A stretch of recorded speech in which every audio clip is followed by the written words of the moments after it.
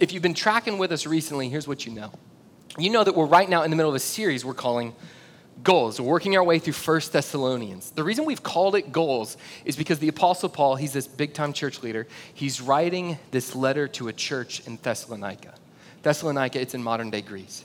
And he's writing to encourage them for their faithfulness. He'd known them from a time ago. He'd helped found and plant the church. But he's writing to really celebrate.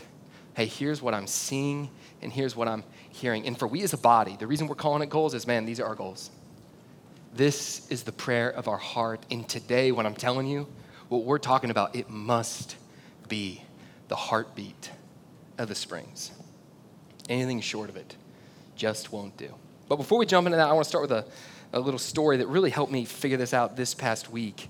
I had the opportunity, dare say, I think some of you would want me to acknowledge the privilege to go, yeah, some people know where I'm going with this, to go for the first time to Aggie Land this past week, right? Okay, yeah, we got some Aggies here, right? I went there, if you don't know, Aggie Land, College Station, college football. If you go to another school, another SEC school, if you hate Aggies because they're a cult, even though y'all sort of are, I get it. Stay with me. We won't be in here longer than like five minutes, something like that, right? But I had the opportunity to go. A buddy of mine, he offered me a ticket. He said, hey, could you come? And I'm thinking, yeah, probably. I just got to figure it out. I got to check with the boss. That's my wife. Make sure with our 1.5-year-old, hey, baby, we got a plan for it.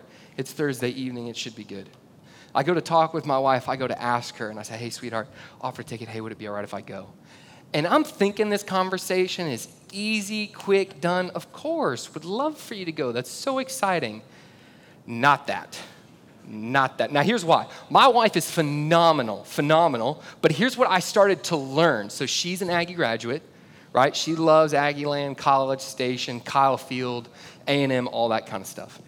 And she begins to talk me through, John, I just can't imagine you going to a game for the first time without me. And I'm sitting here and I'm thinking, I've been to a few SEC games without you, and it was fine, right? I love you, but it went okay. I've been to one at Georgia when I was in high school. College, I went to one at Auburn. So I've been to a couple. So I'm sitting here, it's like, well, babe, I've been to games. I know it's kind of fun and teams, yeah, all that stuff. Did I tell you the team they're playing is not very good? Like, it's going to be fine. But she says, no, you don't get it. Aggie Land, it's just different. Like, you don't quite understand it the way you view it, because the college I went to, we didn't have football. We didn't have any of that. And so she's saying, no, it's just different. So I go to my friend, I say, hey, man, I don't think I'm going to be able to go. Taylor, she'd give me absolute permission to go. But there was enough to know, well, hey, if it means that much, I'd like that experience with you. He was gracious enough. They had an extra ticket. I got to go to her. She jumped at the idea. So off we go Thursday. It's Thursday at like 4 o'clock. We're leaving here. You trek the 2.5 hours. You get to Aggie Land. And the whole time in my head, I'm like, it's just different. Like, we'll see. So you get there, man, I can remember. And if you've ever been to, if not Aggie Land, then another game somewhere else, parking's hectic. People are everywhere. We go to park. And a few things stood out to me throughout the entire time I was there. There's a couple things that really popped in my head. The first one is I can remember showing up and I start walking towards the stadium. We get out of the car. We're making our way. And I didn't know who was more excited to be there, the first-year freshman or the alumni that's been coming for years, right? You see these folks coming back to this game, and they are tremendously excited. And there was another moment that stood out. As you walk towards the field, at least we came from West Campus, and we're walking towards it. You have to go through this tunnel that's underground. Right, in this tunnel, there's a couple like metal pieces, and as you'd walk, people would bang on it, and then people would yell, and every time they'd bang, somebody would yell. And I'm just going to try and see if this even works to prove my point. Yeah. Except picture like 4,000 people just screaming that, and I'm sitting here, and I'm just saying, that does seem different. Right? And I've been to some games, no disrespect to other schools. I know other people are like, I now hate this place. We got to go elsewhere. Can't stand it, right? No. You see that, and then you go and you get into the stage, right? Or the stadium, excuse me. You get in there. Kyle Stadium, that's the name of the stadium. Wow, my bad, sorry. See what I'm saying? It's different. It is serious, man. The cult thing holds a little true, right? But you get there, and I had to look this up because the place is massive. It holds 102,512 seats. 102,512 seats. Very similar to this, right? No. So you get there, right? And you begin to look around, and it's the opening game. So because of that, and they were playing a team, and bless that team. But it was going to be rough for them, right? So not every seat up at the upper balcony is taken, and there's like 500 for their band that went away. So you can imagine there's probably, honestly, 95,000 people, die-hard, committed to Aggieland, there for the experience. And here's what I began to see, because it was a little different. Right, before the kickoff even happened, there's all this music going. There's like these yell leaders out there doing a bunch of this stuff and like pointing at things. They're not cheerleaders. Don't call them that. It's very serious, right? But they've got all these people coming, and there's this moment. Look, all the Aggies are like, "You talking smack about yell leaders?" Look, all y'all getting a little nervous. And all of a sudden, then comes the moment where they're going to run out onto the field. Right, they're going to run out on the field, and I'm standing there. And 95,000 people are standing. Mind you, they stand the entire game. Oh yeah, like a bunch of females are like, that's crazy. Yeah, no, seriously, and I'm wearing flip-flops. It was gonna hurt by the end of it. But we go there, and they go to set up, and all of a sudden, the guy who brought us, he's over here, my wife's over here, and they just start putting their arms around me. I'm like, oh, this is a nice moment. Right? And then there's this something where we start standing with our legs like spread apart like this, and all of a sudden we're doing some chant like this, and I don't know any of it. They're talking about like psalm off and gig 'em and thumbs up and all this stuff. And there's this huge build to where all of a sudden you hear this bass drum just kicking through the stadium. All of a sudden there's 95,000 people standing on their feet. The team, they're down in that end zone. They're coming through that tunnel. They're getting ready to set, and they run through, and I'm not kidding you. 95,000 people freaking out, losing their mind. Why? Because it's Aggieland. And I'm sitting here, and if you've been to an Aggie game, you might know the whole 12th man, like, put me in, like, I'm standing there, and I'm like, Jimbo, I'm your 12th man. Put me in the game. Didn't even go there. It's a little different, right? And the final thing, and I'm putting this in here just because I wanted to, y'all know their tradition whenever they score? Yeah, you get to kiss your date, man. Did I tell you that team was bad? Man, I got to smooch my wife. We left when the score was 52-0. Best date I've had in months, right? It really was a little different. I'm not saying other schools don't have amazing traditions and fight songs, and sorry, I'm out of breath. And a bunch of cool stuff going on. But for me, there was something about the way that they cared for each other, that they committed, that they had bought into all things Aggie, to where it was just different. Here's the reason I start with that story today. Where we are in 1 Thessalonians is we're going to look at a part of a chapter where the Apostle Paul, again, this church leader, he's going to talk about Christian love. He's going to talk about how we are called to care for one another and care for others. And if you grew up in church, you know, okay, yeah, we're talking about love. But here's the part I really want you to focus on. It's different. It really is different. And my prayer for the time is you'll begin to see, okay, I'm not just called to the standard when many people say love, care, kindness, commitment. I'm called to something different. And here's why especially, like if you're a follower of Jesus Christ, here's why I think this talk, man, it is essential for me. And it is essential for you. The number one distinguishing characteristic of God's church, his gathered people, his followers, is to be love. By this, all people will know that you are my disciples, if you have love for one another. And today what we're going to do is we're really going to define love. What does that love mean? What does that entail? To what lengths will it go? This is essential, Springs. It's essential. Now, if you're here and you're not a follower of Jesus Christ, and again, you're just working through faith in general, your parents dragged you, you wish you could take a nap, or you're planning on taking a nap in just a second, here's why I think it's helpful for you. As you come and you hang out with the church, as you come and you get around Christians, this is a wonderful litmus test. Christians we should love in a different way, and oftentimes we don't. And because of that, non-believers of the world outside, they view us as being more known for the sins we are against in the hearts and the minds of non-believers than the way we love each other. Oftentimes, people feel that the least safe place for them to be is at a church. The least supported place they can be is at a church. Here's what I'm telling you. May it never be us. May it never be. So where we'll be is 1 Thessalonians chapter 2. We're going to look at verses 7 through 12, and we're going to talk about two ideas as we look at this type of love that we're to have. Because really, the big theme through this is we are called to love each other like family. Love each other like family. And we're going to break it out. The Apostle Paul, he's going to have two ideas. He's going to say it this way. He's going to say, hey, church, as I came to you, love like mom. Love like mom. Train like dad. Train like dad. And when I say train, what I don't mean there is exercise or something. I'm talking about discipleship. I'm talking about development. I'm talking about character formation. And that's what we're going to look at. Where we are in this text, to just set it up a little bit for context. Paul, again, he's writing this letter to a church that he'd founded. It was probably about a year later he wrote this letter to them after he'd left them.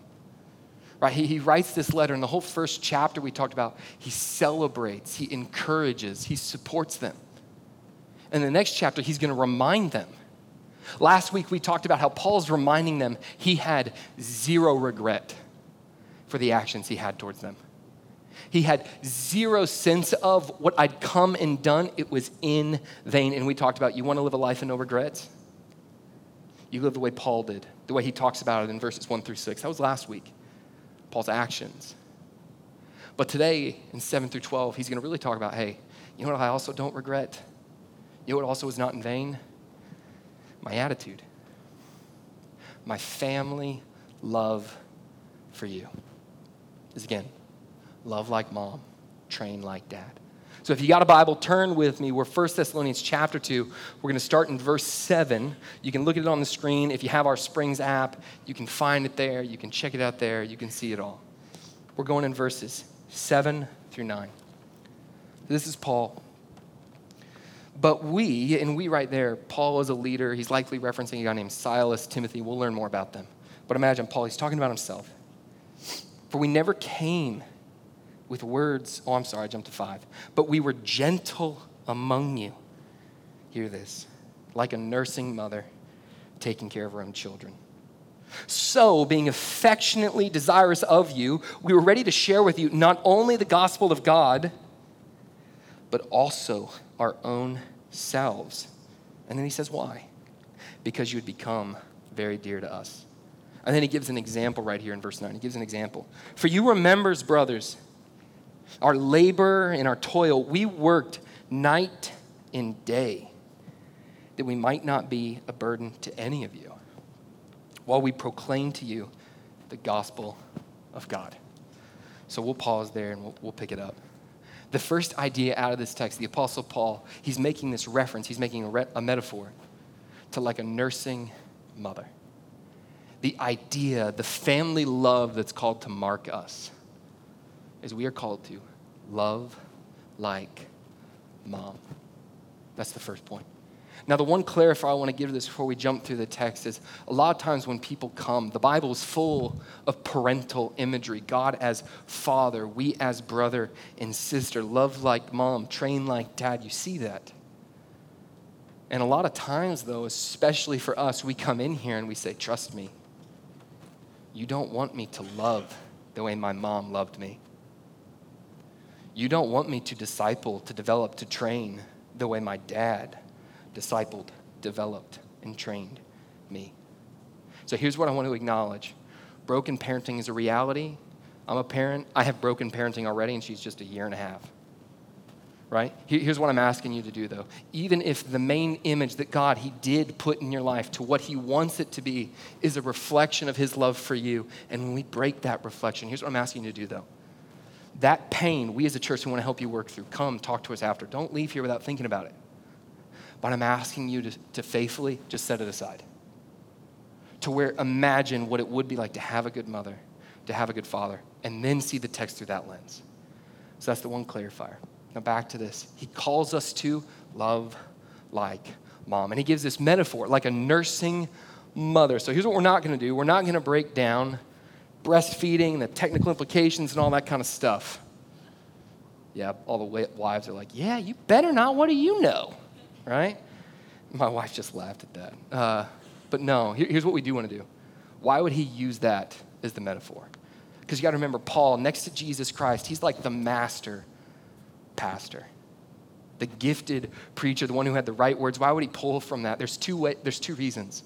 One, that metaphor, it's universal to them as it's still universal to us. You see, every child needed to nurse, needed to find milk, whether from the mom or from a wet nurse. What was that person? They were essential to any demographic. Didn't matter how rich you were, how poor you were. They were essential to any ethnicity, any social class, any education, background, any role. Roman, Jew, Gentile, barbarian, didn't matter. It was a love that went to everybody. And the second thing is he even goes in here and he describes it. He talks about it. He starts off by saying, and we were gentle among you. And then he goes on, and this is one of my favorite connections of words. Affectionately desirous. Man, it was affectionate. And then he ends it with, we were ready to share with you not only the gospel, so spiritual truth, but of our own selves. That own self language, what he's talking about, it's literally like, hey, I was willing to open up my soul.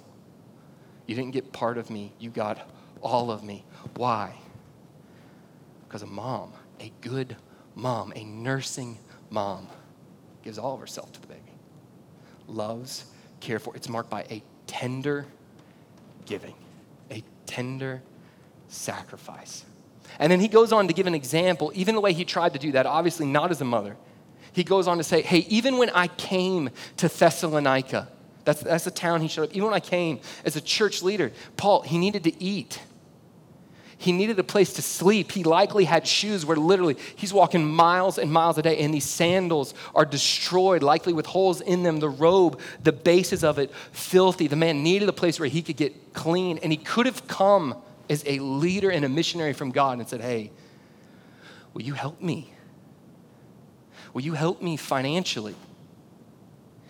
And he looks at them, and like a mother who doesn't get from a baby but gives, he says, I don't want any of you to be burdened. God will take care of that in other ways. I don't want you to be burdened. Why? Why? He wanted them to trust him because he brought news that would free them from real burdens.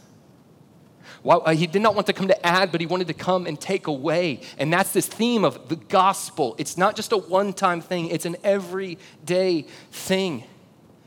It's what's true for me, that God loves me despite all the foolishness in my life, despite all the brokenness of my past, what can still be in my present, and the sins I'll commit by the time the day's out. He looked at me, and he saw my burden, and Christ himself came to die for it, to take it on himself. And by rising from the grave, he secured my freedom. Like a mom, Paul never wanted to burden. He wanted to bless. So there's an idea here for you, and there's an idea here for me. As we go to love each other like family, here's what real love does. And man, you ask a mom with a little one. Ask a dad with a little one. That love, it is all give, no get. All give, no get. You see, we live in a culture where a lot of times the culture says, hey, I'll do this if you do this. It's contractual. Christians, we out of a love for God, knowing it was our sin that nailed Jesus Christ to the cross, knowing that we deserve separation from him, but he loved us so much, he brought reconciliation by faith. We don't say, I'll do this if you do this. We say, I will do this. There's a verse in Matthew 6 that talks about this, where Jesus, right at the start of, Matthew 5, this Sermon on the Mount, like his going public sermon, here's what he says to this group of people, right? He comes up and he shares with them. You there? For if you love those who love you, what reward do you have? Do not even the tax collector. So tax collector, think non-believers. It was more derogatory than that, but think non-believers. Do not even the tax collectors do the same? And if you greet only your brothers, what more are you doing than others? Do not even the Gentiles do the same? Here's what I'm telling you. Even non-Christians try to be really kind. Even non-Christians adopt people in impoverished situations. Even non-Christians give a lot of money away. Even non-Christians go out of their way to greet people that greet them. Even non-Christians go out to love people who love them. We're called to love people who do love us, followers of Jesus Christ. That's true of us. And man, we're also called to love those who give us nothing in return. To the enemy, to the impoverished, to the broken, to the foolish. We're called to say, he came for me, and because of that, I'll come for you. The way that I think about it, and then stay with me for this, is Christians. Some of the things most people don't like to do. I don't like helping people move. I don't like doing that. You don't either, right? The other thing I don't like helping people do, drive them to the airport. There's something about a trip to the airport that, man, I'll drive you somewhere else, but the airport represents to me just stress, right? So the trip to the airport, I'm sitting here, I'm like, an Uber, that's probably $60. Yeah, that's totally worth it. Here you go. Just take that. I want to be generous. I'm a Christian, but no, I'm not going to take you. Here's $60. I've literally done that to a follower of Jesus Christ before, right? But here's what I say, though. Christians, we are called to help people move. We are called to help people get a ride to the airport. But it doesn't stop there, man. Christians, we're also called to extreme self-sacrifice. A lot of people can help you move. A lot of people can drive to the airport. So do we start there? Yes, but do we end there? Never. I can remember a few years ago, I was sitting in a small group of folks. I was connected to a church. It was right before I'd had the chance to come here and get to know the family of believers here. And I can remember getting connected and sitting in a room, and people were starting to share their story. And there's probably 6 of us there. There's a gentleman sitting over here in a chair, and another guy sitting over here. We're going around, we're telling stories, and this one guy, he begins to talk about a pivotal moment in his life. And the pivotal moment really came around. His son was 14. He was at that time, probably early 40s. His son was 14. He'd gone away for the summer to a Christian camp, Christian sports camp. He went, he loved it. He came back. It's the start of the school year, but all of a sudden his son started being more sluggish. He just started his freshman year. They start to think about what it is. Hey, is this mono? Trying to really figure it out. They end up going to doctors and doctors and doctors and doctors. Where all of a sudden they realized, and I don't know exactly what it was, but his son's kidney was failing. His son's kidney was going out. And so his son, shortly thereafter, and he's sitting there telling the story, and I'm leaning in to hear exactly what happens. And he starts talking about how his son starts doing 3 times a week dialysis. But even on dialysis, it's continuing to fade, to fail. And how at that point, his son was on a transplant list trying to get a kidney, but there wasn't any time soon. And the family's pleading and praying, hey, God, can you come? Can you find a kidney?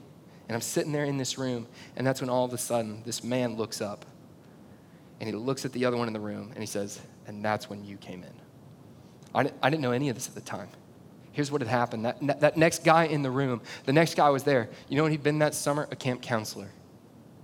But a camp counselor at that Christian sports camp. And that man's son had gone to it. And he had that man's son for 1 week. And what he did, like a great counselor, like one who wanted to sincerely care for, develop, and disciple, and to train like a dad, he stayed in touch. And he followed up on him. He started hearing at the start of school that he wasn't doing well. And this other man ends up realizing he can have mine. See, the family, of course, they went to see, hey, could he take my kidney? And it wouldn't have been a match in a way to where it wouldn't have been a viable one to connect. But the camp counselor, he did a test. And he found out he could take mine. And the camp counselor, without missing a beat, man, said, take the kidney. Take the kidney. And then here's the amazing part, man, because I'm sitting here and I'm looking at the second guy and I'm thinking, wow, that's serious love. And I'm thinking that in that moment that he'll almost lean in and be like, yes, I'm basically a saint. Try and get accolation, trying to get noticed. Nah, man. And with sincerity, because I got to know him over time, with sincerity he said, hey, Jesus did far more for me. That's what we do. Boom, he just went on. He didn't sat there, he didn't seek the affirmation. He just said, hey, family would do that. I'm called to love that way. I'm called to love like mom. No, you're not my kid. But I've been loved so much, I must pour out. So church, moving's hard. We had some people who helped move somebody this past week. It is hard, right? Taking somebody to the airport, usually not as hard, but it's hard. But we move people. We take them to the airport, and we give up kidneys. Why? Because God in heaven gave up far more for us.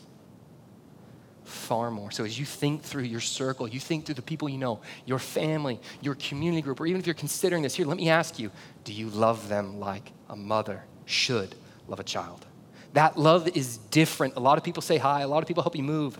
Not a lot of people go that extra step, that extra mile, where it's sincere sacrifice, and they do it. Why? Because you become very dear. Also that we might share the gospel of truth. As we love each other like family, we are called to love like mom. Let's look now, verses 10 through 12. 10 through 12, back in chapter 2. You are witnesses, so he's talking again to the audience. You are witnesses, and God also, how holy and righteous and blameless was our conduct toward you believers. For you know how, like a father with his children, we exhorted each of you and encouraged you and charged you to walk in a manner worthy of God, who calls you into his own kingdom and glory. We're not going to spend enough time about it, but I just want to tell you, in a mysterious way, and I can't wait to find out, God beckons you, Christian, to glory for him and with you. And that will be amazing. And on that way there, what does he call us to do? To love each other like family. And the theme he's pulling out here is one way we love is we train like dad. We train like dad, like a father with his children. And again, when I say train, what I'm talking about there is disciple, help grow in faith, develop, nurture character.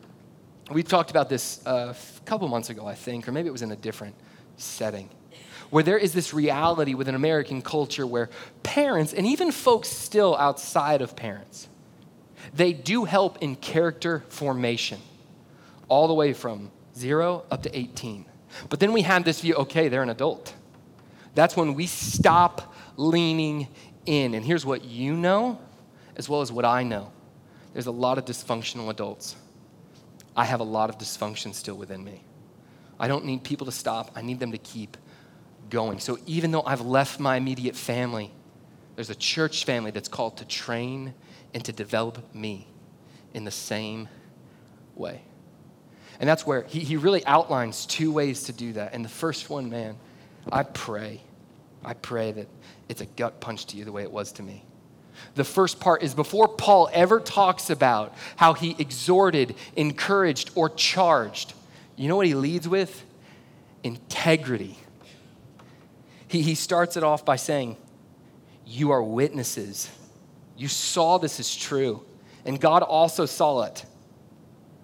How holy and righteous and blameless was our conduct toward you believers.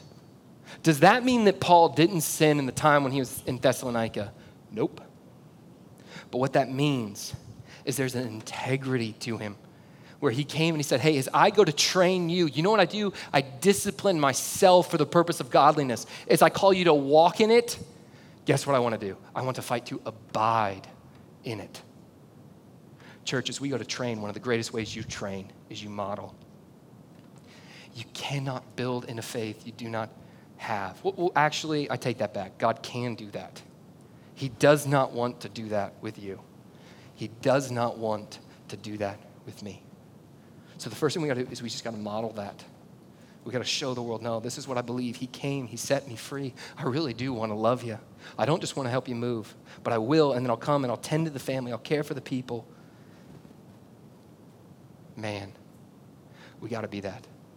And then from our own lives, he transitions and he starts talking about something else, where he starts talking about them, where he says, like a father with his children, and then he gives 3 verbs. We exhorted each one of you and encouraged you and charged you to walk in a manner worthy of God.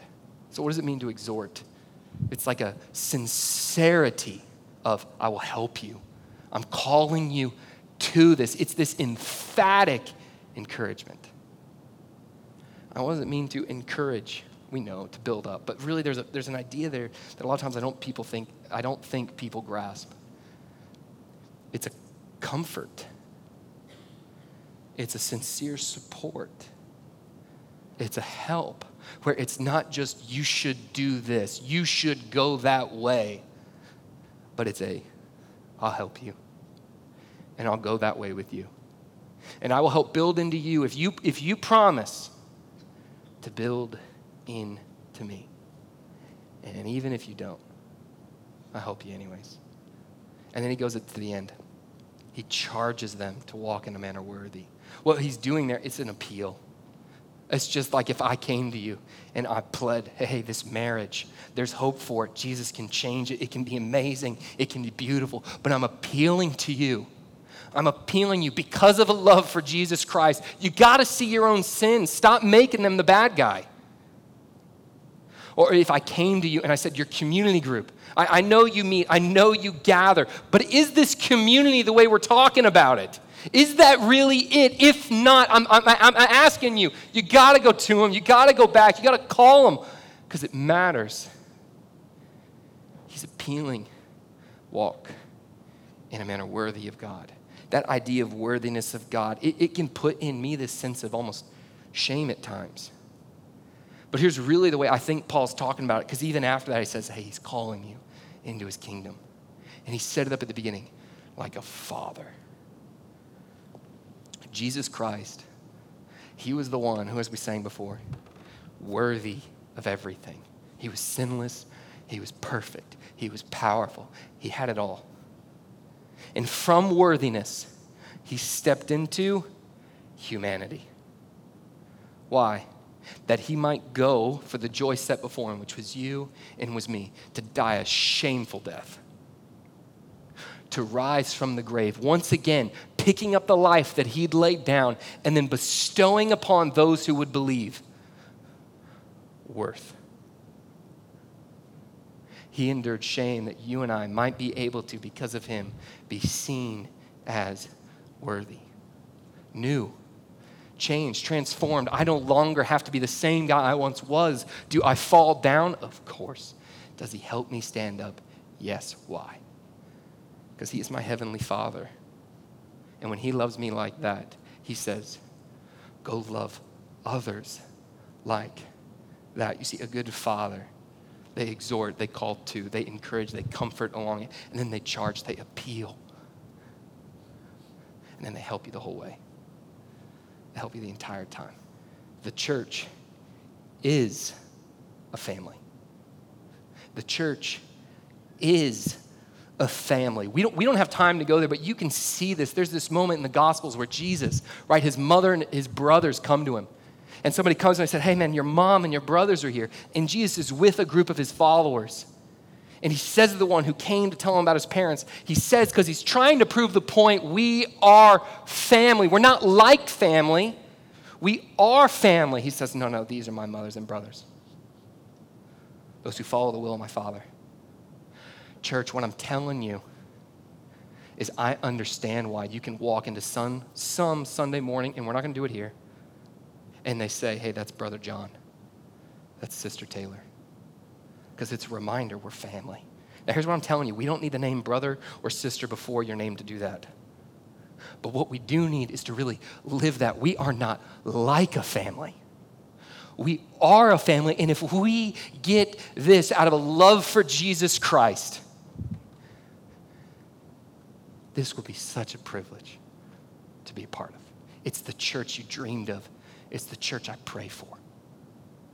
We must be God's people. We are a family. I joined this family about a little over a year ago. I can remember right before that I'd getting to know everybody. And part of my relationship and getting to know the Springs, it started good, went rocky, ended kind of shaky, and then all things came together at the end. Right, but part of that is there was this time I was interviewing, I was getting to know, there was this big old search committee, so a bunch of people trying to figure out, hey, is this God's man for this role? And I get to know them, and in part of that process, my wife, she goes to deliver our first child. I'll tell you a story some later time. My daughter, Lily, she's fine. Many of you may know her, but when she was born, we thought she was going to die. And I can remember the moment, Lily doesn't breathe, they push the crash cart, all this kind of stuff. And that next day, I'm not sleeping, you wake up. They have to get her from one hospital to another to put my daughter on life support, first kid, first daughter, can't protect her, can't care for her, can't love her, can't hold her, can't give her to mama. And they take her there. My parents live in Georgia. It's just Taylor and I. We're in Dallas at this point. Right, here's what ends up happening. Friends from my local church there before I came here, they end up coming and visiting before the sun comes up. It may have been because I was so tired, though, and I was still in a hospital. So I don't know exactly the time of day. Right? And then I had other friends texting me. And you know what this church started doing? I didn't even know the phone numbers. And my phone just started blowing up with people pleading as if they knew me for the health and the life of my daughter. They were viewing me as family before they ever even knew me. Right, my daughter, she goes on and she's still on life support for about a little under, two weeks or something like that. And every day my phone, it just blows up. Some numbers I know, some numbers I don't. And people were praying, people were reaching out. The process of interviewing here, it's delayed, it's pushed back. They say no pressure, take your time, that's totally more important. We're just gonna coast and chill, we'll get after it here. You do everything you need there. What can we do? They cared for me so well. So well. Here's what you need to hear. The church needs to love like family in crisis. You know what else the church needs to do? Right? My family and I, we kindly come. They help me think through process. Is it the right move? The people here, they care for me in it. They pray. They say, what does God really want? Is this the right move on behalf of God for the Springs, for you and your family? They love me like family. They didn't look to try to bring higher.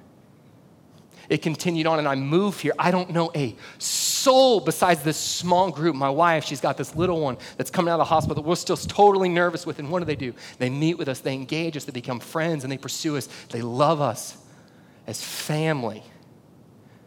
We go on, Taylor and I, we start getting connected right around January. We start to realize the honeymoon effect is wearing off, and we're getting to know the town. And my wife, she's still connecting. People are saying, what can we do? How can we serve? You don't have to do this alone. You don't have to figure this out. God's in charge. How can we help? Like family.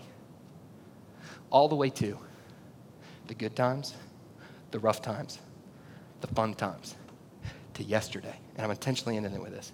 Yesterday, for the first time, I joined an NFL football fantasy league. Yeah, we're ending it there. We're starting with football and ending with football. And here's why. You need people to pursue you when they push the crash cart button. You do. Like family. And to really do it. And then you know what else you need? You need people to pursue you even when times are good, to where they invite you to the football fantasy game where you sit there and you say, I don't really know how to play this. I've never done this, but this sounds like a great excuse to hang out with people. And then as soon as you're done, you eat a meal, you laugh, you talk about faith in Jesus Christ. You grow in a love for one another, in a vision to see him really change his community through you, me. And then you laugh and you get a mild sunburn. Then you go home, you hang out with your wife, and you give thanks for church family. We are not like a family. We are a family. And nothing builds that up like love. Nothing builds that up like people caring for me even when I'm wrong. You allowing others to care for you even when you're wrong. And then going and having a ton of fun. Church, if I had to guess, if you're a follower of Jesus Christ, you'd want to be a part of that.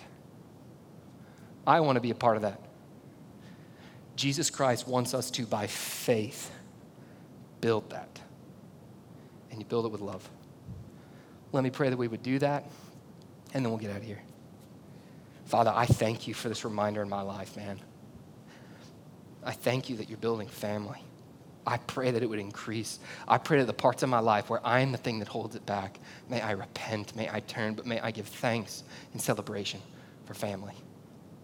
May this place become a family to countless people looking for it in a broken world where they wander through it, trying to find peace and comfort from the pain. May they find shelter here. May they also find a group of people who love you, who have fun, who laugh a ton, and they get after it. We need your help to do that. We need your help to not think like a family and say, of course we will, but to view ourselves as actually family. We love you. And we thank you knowing you made this whole thing possible. It's all yours. Every glory ounce is yours. But man, it is such a privilege to be a part of it. It's in your son's name we pray. Amen. Well, church, we are not like a family. We are a family. And we want to help you build that. So if you want to see, hey, what are the ways that we do that? Man, we got a newcomers class, 2 doors down, lunch included. Go check it out. You want to come and really taste, hey, what are these people like? Sign up for Springs Goes to Camp, man. Help us come build it. As we sit around a fire, we talk about Jesus Christ. We laugh a ton. Let's go. Y'all have a great week of worship.